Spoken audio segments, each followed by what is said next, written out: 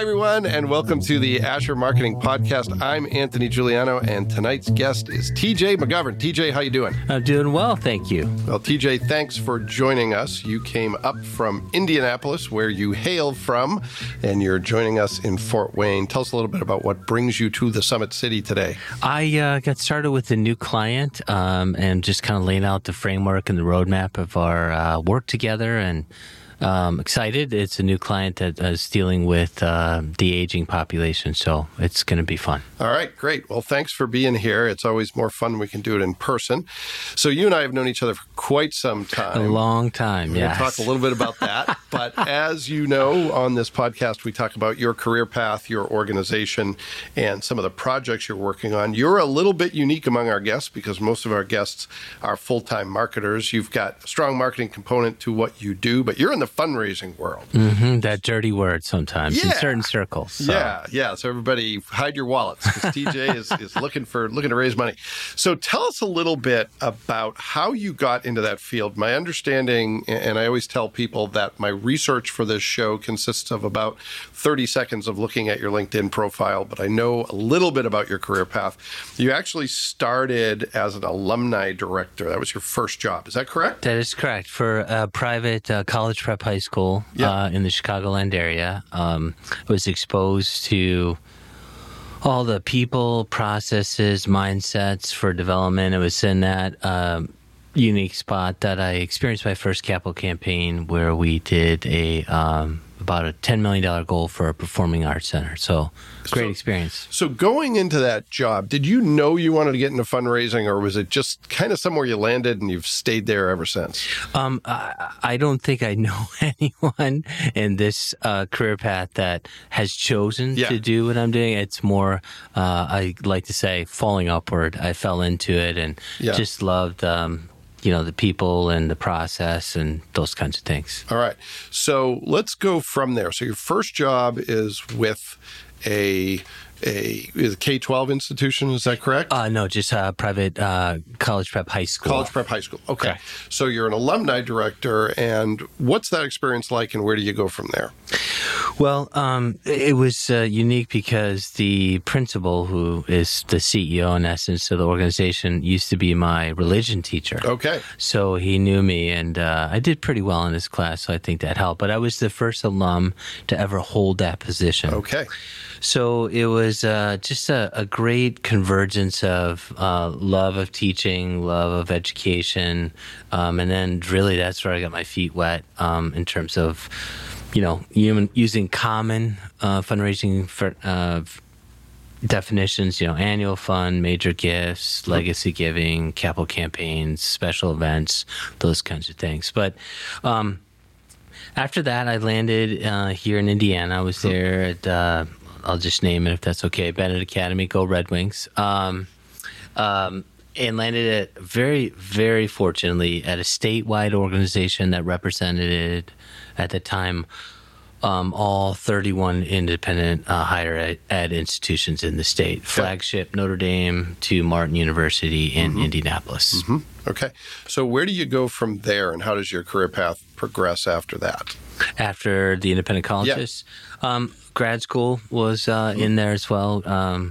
Got my master's in public administration, specializing in nonprofit management. It sounds nice, but I really, I like school. I like learning. And then landed at the Ivy Tech Foundation in Indianapolis. Yep, and that's where you and I met. And you were there for about 5 years, is that right? 6 years, 6 years. 6 years, yep. All right. And tell us about your work there. What were you doing for Ivy Tech, and how was that different than what you had done previously?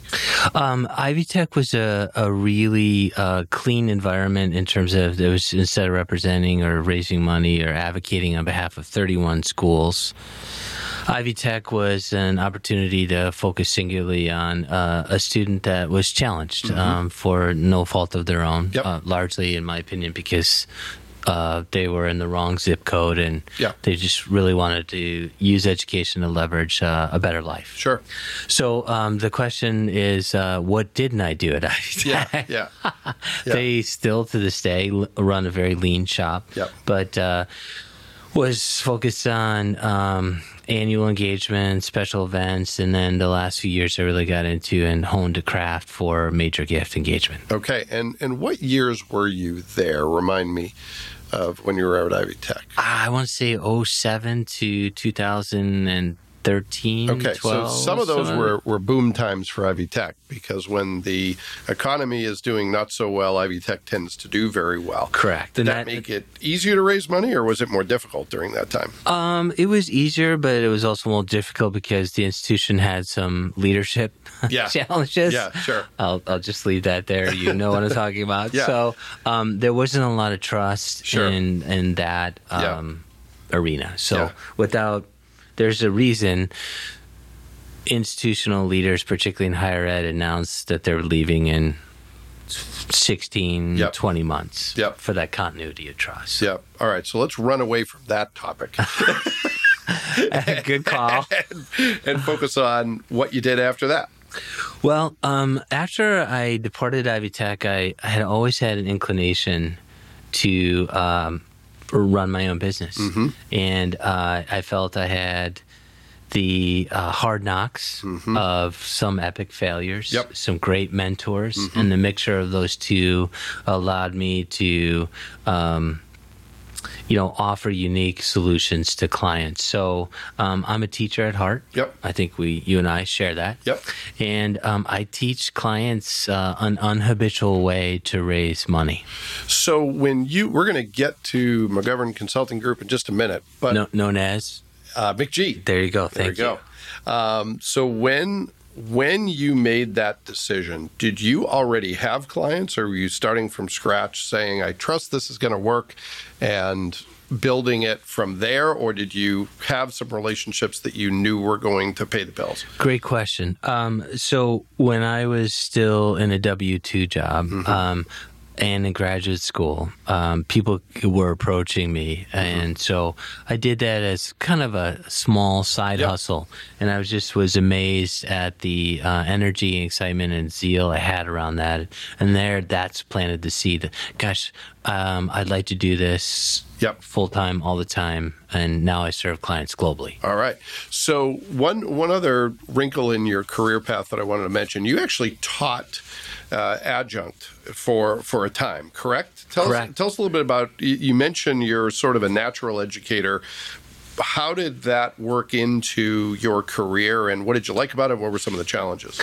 Well, what I loved about it is I came to the awareness that whether I'm in a classroom or a boardroom with a board of directors for a client, it's the same thing, that I'm challenging them to grow, supporting them where they want to go, those kinds of things. One of the great benefits of that, I think I did that for, 3-4 years. Many of the students that were in my classes, I still keep in touch with, and it's just a real joy to watch them grow to how they want to define success in their life. Yeah, I had a similar experience, really enjoyed the student interaction, enjoyed the ability to bring a perspective to the classroom. The only thing I didn't like about it was, there were two things, grading papers and the fact that it was another job on top of the full-time job. So, I understand why you got in, and I understand why you got out. The real benefit, as you know firsthand, teaching for Ivy Tech and knowing everyone in the system was beneficial to the students. I could usually help streamline a solution that was out of my reach, but I could help them get there. Yeah, help them connect the dots beyond the classroom. That's an important piece of it. All right, so let's talk about your organization, because you've been doing this now for about 10 years. 7 or 8 years. 7 or 8 years. Okay, I'm not good at math. I'm left-handed. Well, I'm apparently even worse at math. We're all in trouble. So you've been doing it for 7 or 8 years. Tell us what it was like in its infancy, getting started, getting it off the ground, and how you've been able to sustain a business over time. So the first client I landed, actually, the story was that a fellow consulting firm that I still have friendly relations with, also based out of Indianapolis, said, hey, we can't handle this. Can you do it? And the organization shall remain nameless for all the obvious reasons, but the work was going great, and then I'm fairly good with numbers. And I realized the executive director was stealing from the organization. Wow. Okay. Brought it to the attention to the board of directors, and they didn't believe me. And they breached the contract. So this first client breaches the contract. So if we're getting into an area you can't talk about, fair enough. But how did you know that this person was taking money out of the coffers, so to speak? What tipped you off? The individual was reallocating dollars that were earmarked very specifically for something else. Okay. And so I regularly, when I engage with the client, I just don't show up and tell you how to do it. I'm right there, shoulder to shoulder with you. I played every major role in the nonprofit sector. I've been board chair, board member, executive director, director of development, all those things. So it brings a unique perspective. Numbers, I do know. So that was a blow. I think it was a test. Yeah. In my opinion. Wow. And I still, it was settled, but. So did that person eventually get found out? And did the board come back and apologize? They did. Okay. They did. Well, at least you have that going for you. It took them about 16 months, but it's when an internal staff member discovered what I did as well. Wow. Okay. And then that legitimized, and because what do consultants know? Come on, sure.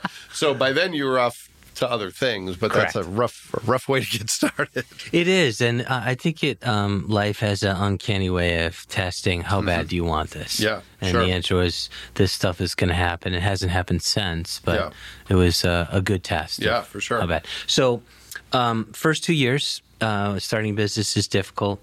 Very lean mentality, hungry to take on clients. I had the attitude, if you want to get good at it, just keep doing it, regardless of the inevitable speed bumps, which in any career, however imperfect it is, there's going to be bumps. Yeah, for sure. It's how you respond to them that matters. Yeah. So how do you typically get new business? I want to talk a little bit about the marketing aspects of your work, and maybe talk a little bit about the intersection between marketing and development. And let's hear a little bit about how new clients generally come your way. So I partner with other consulting firms that don't particularly have a specialty in fundraising. Okay. So they might have in succession planning or hiring the next executive director, CEO. But to answer your question directly, referrals. Clients inevitably give me the feedback, and it's a goal of mine is to deliver more value than I receive. Yep. There's a scope of work, and all those boxes are checked. However, if they're struggling with this or they need this, I'm happy to provide it. That's just the added value that I... Sure.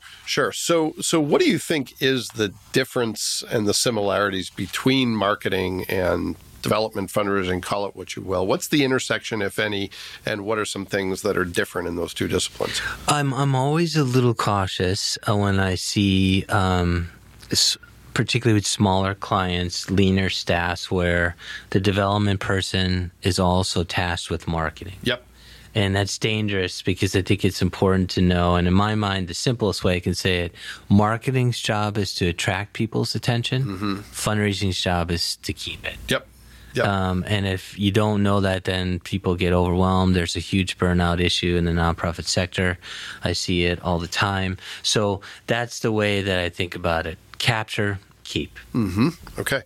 So when you are presenting your organization to a prospective client, what do you say in terms of what makes you different? Why would someone work with you and not another consultant?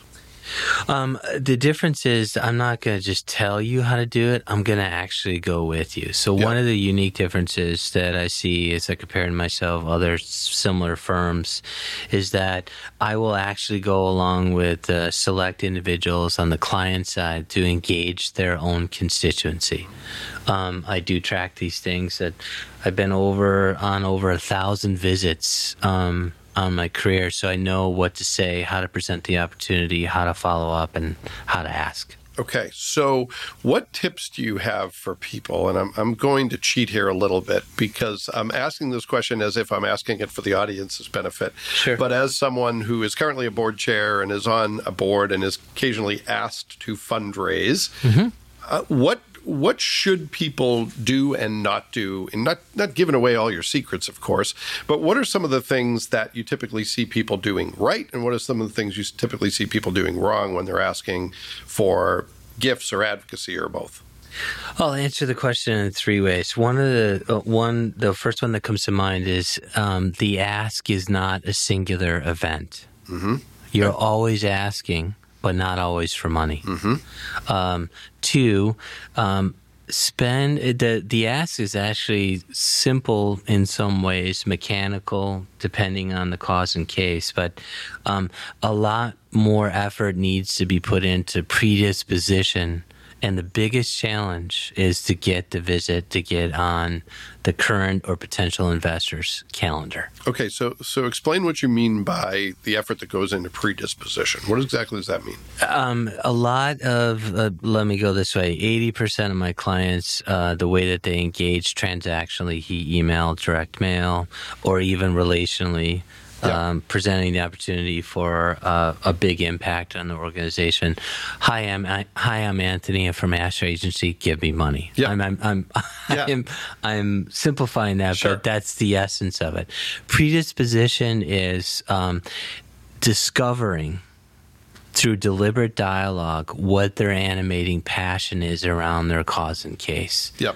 That's the time that needs to be spent prior to getting numbers on the table here asking. Got it. So that by the time you get the meeting, your visits. Yes. Is it okay? So meeting. Or I'm glad you didn't say an appointment. So as I go to doctor's appointments, dental appointments. All right. Visit connotes and communicates that there's a relationship there, and you're discovering it, how deep or not it is, and yeah. All right, so this is why you're the consultant. I'm not. All right, so you should have a pretty clear indication that this person is inclined to give before you walk in the door. Yeah, there's a variety of ways to do that. A client out of state, we did a survey, and they're environmentally focused. And they have a lot of visitors, and with COVID and everything being shut down, we checked how many times they had come to visit, even though the main office was closed because of COVID, and took the temperature there that could be used for grant writing and form strategy. But one of the questions we asked, we're thinking about launching a monthly giving program. Are you interested? Yes, no. 400 plus people took the survey. 103 indicated yes, they would be. Okay. So then a specific message was sent to that cohort, making sure that that was the case, and then a drip campaign to really, and last time I checked, they were doing over $2,000 a month just from that one question, the strategy that followed up from that. Okay. So let's talk about visits for a second. Now I've got the terminology right. Yes. So the past 16 months plus, how are you doing that in a world where face-to-face is not as available to you? So a small arts organization in Indianapolis, I ran a partnering with them and their leadership and certain board members, a capital expansion that the goal was $2 million, and we got it to about 1.4, all via Zoom. It's not my ideal. Yeah. Because body language, tone of voice is not as hard to read and understand, again, to discover that animating passion. However, the flip side of that is because of COVID, it was tremendously easier to get on people's calendars. Yeah, sure. Yeah. Sure. And saving time and money with travel, too, Correct. sure is a big piece of it.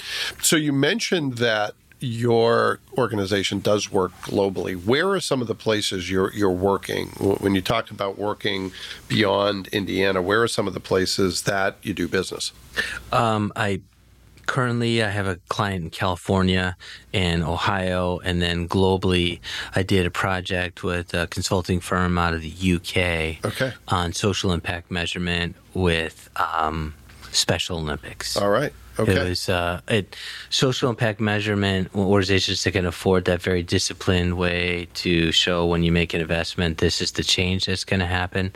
Obviously, Special Olympics being global, Sure, and fundraising are close cousins. If you can communicate that, you're well above 80% of the nonprofits out there. Okay, so we'll come back to that. I want to dig into that specific project in just a few minutes, but it sounds like your work isn't just constantly asking for money. No. What are the different facets and the different ways you spend your time? So obviously fundraising or funding the vision is my way of saying that. A little good marketing there. Strategic clarity versus planning. Okay. I get a call at least once a week. Hey, we'd like a strategic plan, but really they need a strategic clarity, not 40 pages of stuff. Sure. So that with their talent in the team and their resources, how they're going to make a change corresponding with a 1,000-day plan. Where do we want to be in about 3 years, 12 or 13 quarters? Okay. And then the thing that just naturally has happened that I'm just overjoyed by is, being a CEO, executive director of any size nonprofit is a lonely job. You've got to run the day-to-day operations. Yep. You answer to a board of directors that is made up of unique perspectives. Yep. And in my opinion, boards make horrible employers, but perhaps that's another time we could talk about that. I coach and challenge the leader of the organization to grow. Yeah. Okay. So let's talk about boards for a second. And I say this as someone who has been a victim of boards and the victimizer as a board member. So I've always just kind of taken it for granted that that's the way the nonprofit world works, is you have this dedicated group of volunteers that floats in once a month with a variety of expertise, and they're doing the best they can for an hour a month or so, but the real experts are the staff. And a good board understands that, is hands-off on the details, but is there to provide guidance and oversight. But that's sort of an oversimplification. How do you look at that dynamic, and what are some things that you would advise board members to do to be better stewards of the organizations, and what would you advise executive directors to do to deal with the reality of having a board? Well, as consultants are fond of saying, it depends. Yeah, sure. So one thing one point of view, a guiding principle, is that boards aren't responsible for fundraising. Like you, I have a ton of friends. And in a 22-year career, I've only asked a friend once for a significant gift, because the cause and case of that organization was very near and dear to me. And because you want to keep your friends. Well, exactly. Yeah. But yet that's communicated, and that's not my experience. So boards need to know whose job is what. I see sometimes boards trying to get involved in the day-to-day operation. Jokingly, I say, okay, in the nonprofit sector, those that are most responsible from every facet, legal, fiduciary, I could keep going, are the ones that only come, to your great point, once a month. Yeah. So taking that a little bit deeper, I can ascertain the overall health of an organization by one indicator. What's the relationship between the executive director, CEO, and the board chair? That tells me everything I need to know. The ideal in that relationship is that they are co-pilots in flying the plane of that organization. They need to have twin engines of both the senior administrative role and then the board chair role. I find a lot of board chairs don't know what the ideal governance looks like and whose role is it. One that I see, and I regularly, and of course in a good, loving way, knock board chairs back. Don't get involved in the staff unless it's a biggie. Yeah. That will get them in federal court, if you know what I mean. Yeah, sure. So in terms of clarifying those roles, if you had to define, here's what the executive director does, here's what the board chair does to be operating as a well-oiled machine, using your twin engines metaphor, what do those roles look like? I say it's knowing and living within the altitude perspective. Okay. What do I mean by that? Vision, strategy, execution. Okay. Ideally, depending on the organization, I know smaller organizations, it's convoluted, but hopefully they'll migrate from messy to thriving. Yep. That the board ideally be on the vision and the strategy to ensure that vision. Okay. All and right. then the ED CEO is working on the execution while having input into those other two. All right. That makes sense. Okay, so let's dig into some of the projects you're working on, knowing that some of your work is proprietary and you can only say so much. You talked about the work you're doing with Special Olympics. Let's start there. Mm-hmm. How did that come your way, and what exactly are you doing for that organization, and why is that meaningful to you? Well, it's a past project, but that launched into the global piece. But I had a client that's very well known in Indianapolis, and involved in professional sports. This individual had a private foundation. And prior to my working with them as a consultant, they had received grant money from a foundation that focused on sports, youth, and wanting to make a change that way. Well, the grantee made it mandatory that any recipient had to partake in this training. Okay. And the UK consulting firm, Specialty and Social Impact Measurement, delivered that. And I participated in all that, not as I had to because I wanted to, as I'm always learning. And I just like the way they present the information, got to know them over about a 2-year period, and we both stated intent, let's work together. And so this presented itself with Special Olympics, and it was a great experience. Global leaders from all over convened, and how to engage, how to organize it, and it was a lot of fun. Yeah, well, that's great. So what are some of the other projects that you're currently working on, some of the things that are keeping you up at night or making you excited, or maybe a little bit of both? Right now, I'm dealing with an organization that focuses on developmental disabilities and uses equine therapy to help adults and kids through horses. And one of the benefits is that they're getting into a cutting edge where they're utilizing that same model for PTSD, addiction. They're helping young women that are caught in sex trafficking and pulled out, and the horses are delivering that therapy. So getting near wrapped up testing about $11 million vision and see if their constituents will fund primarily a capital expansion. Okay. All right. And what's a typical length of an engagement for you? How long do you typically work with a client? Ideally, I can make the changes that we agree upon. It does take me a while. Yep. Most of my clients engage me. A scope of work I like to write for 12 months. Okay. And then most clients keep me around. And then, I can't deliver any more value to them for 3 years. Yeah. Okay. All right. So anything else? Any other major projects that are on your plate right now, things that are interesting for people to hear about or unique in your experience? I completed a project, food insecurity. Mm-hmm. It was not around a capital expansion. It's more around a fundraising refinement, some unique tools and ways to engage. I'm a big fan of feedback loops. Always being curious about how their constituencies, are feeling about the impact of their organization, and more specifically, how they're feeling about the donation to the organization. So that was really a lot of fun, and I'm keeps me in business because I'm surprised how often executive director, CEO, presidents don't know how to ask. Yeah.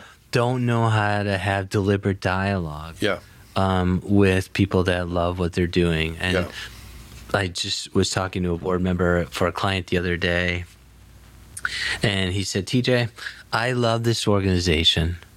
I don't have time to make the change that they are. That's why I give them the money that I do. So if anything, the listeners will remember from this podcast, the number one reason people give, take a guess why. Number one reason people give. Because the right person asked him to give. That's a typical answer, and I'll give you a B minus. Better than I deserve. Thanks. The real reason people give, and now with the cutting edge technology of neuroscience, because it feels good. Okay.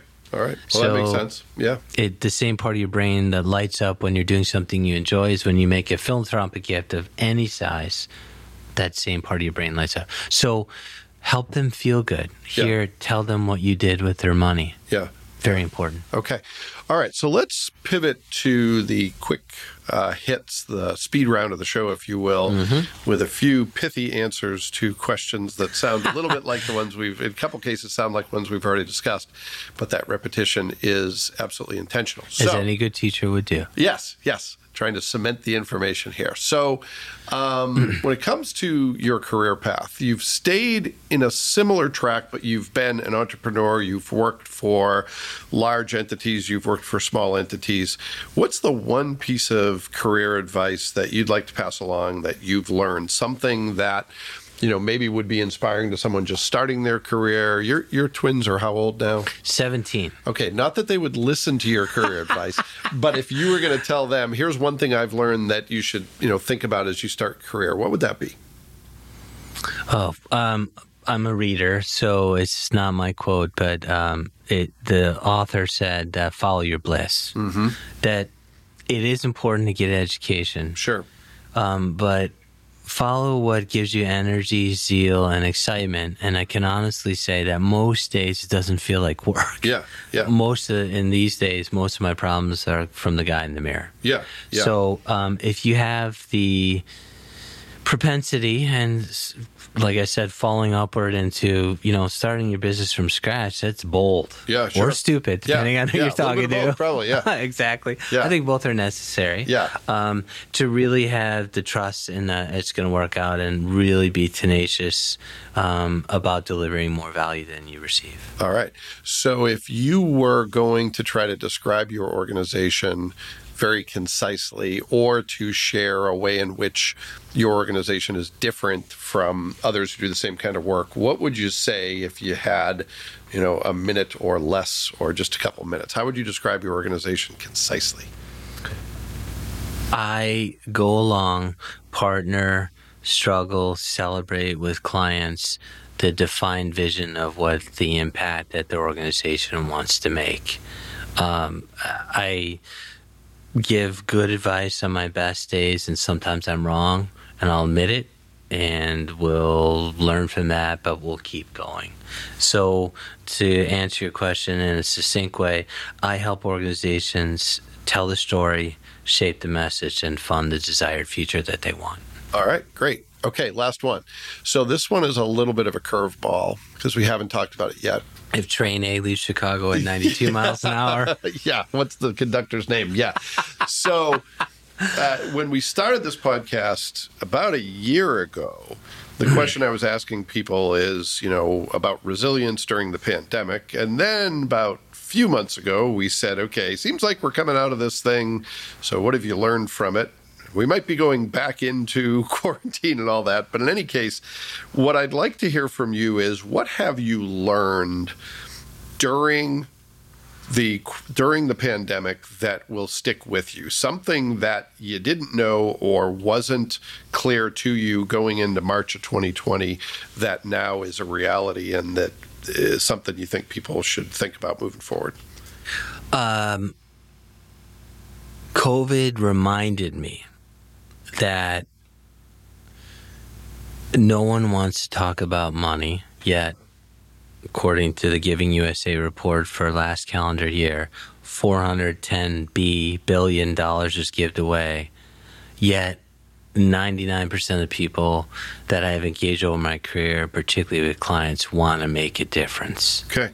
So that mindset of helping align the impact that the organization is making and how they can help you make that difference again, discovering those animating passions around the cause and case of the organization is the fun spot, and helped me remember that for sure, particularly with COVID. So did organizations, did nonprofits, many of them were helped by some government funding, but what's the general state of the fundraising environment? Is it strong despite all the uncertainty and challenges? Is it challenged? I think COVID showed some real fissures in strategy and execution, depending on the sector. Sure. So going back to that food insecurity client, they went through the roof in terms of donations. People felt, well, I'm not going to go out of my house, but I do want to help out. Yeah. Food's the way to do that. Sure. So they saw reactivation rates of donors that were just through the roof. Wow. Okay. The ones that were kind of wishy-washy, no clear path, no clear engagement strategy in a variety of ways, that really came home. Okay. So one of the things that I've learned the hard way, not hard way, it's one of the things that I'm reminded of is don't wait for the perfect strategic plan. Yeah. The rainmaker development director, the perfect executive director, engage your constituents first and then plan, not the other way around, waiting for the perfect insert, whatever you want. Engage and then plan. So. All right. So, TJ, if people wanted to connect with you, where's the best place for them to do that? How would they find you or your organization? On the web, just my website is McG Impact, MCG, the word impact.com, and that'd be the best way to get a hold of me. And it is a shiny new website, I understand. Yeah. Have you given me feedback on that yet, or no? No, it's one of the many things that I haven't done in August and today's the last day of August. Yes. And it's our birthday month, if I recall. That is correct. Happy birthday. Yeah, well, thanks for being here. I really appreciate it. Pleasure. Thanks for having me. Always Thanks for making us part of your Fort Wayne visit, and good luck as you move ahead helping nonprofits in the future. And thanks to everyone who took the time to listen to this episode. We'll be back next week with another great guest, and we hope you'll join us then. Thank you.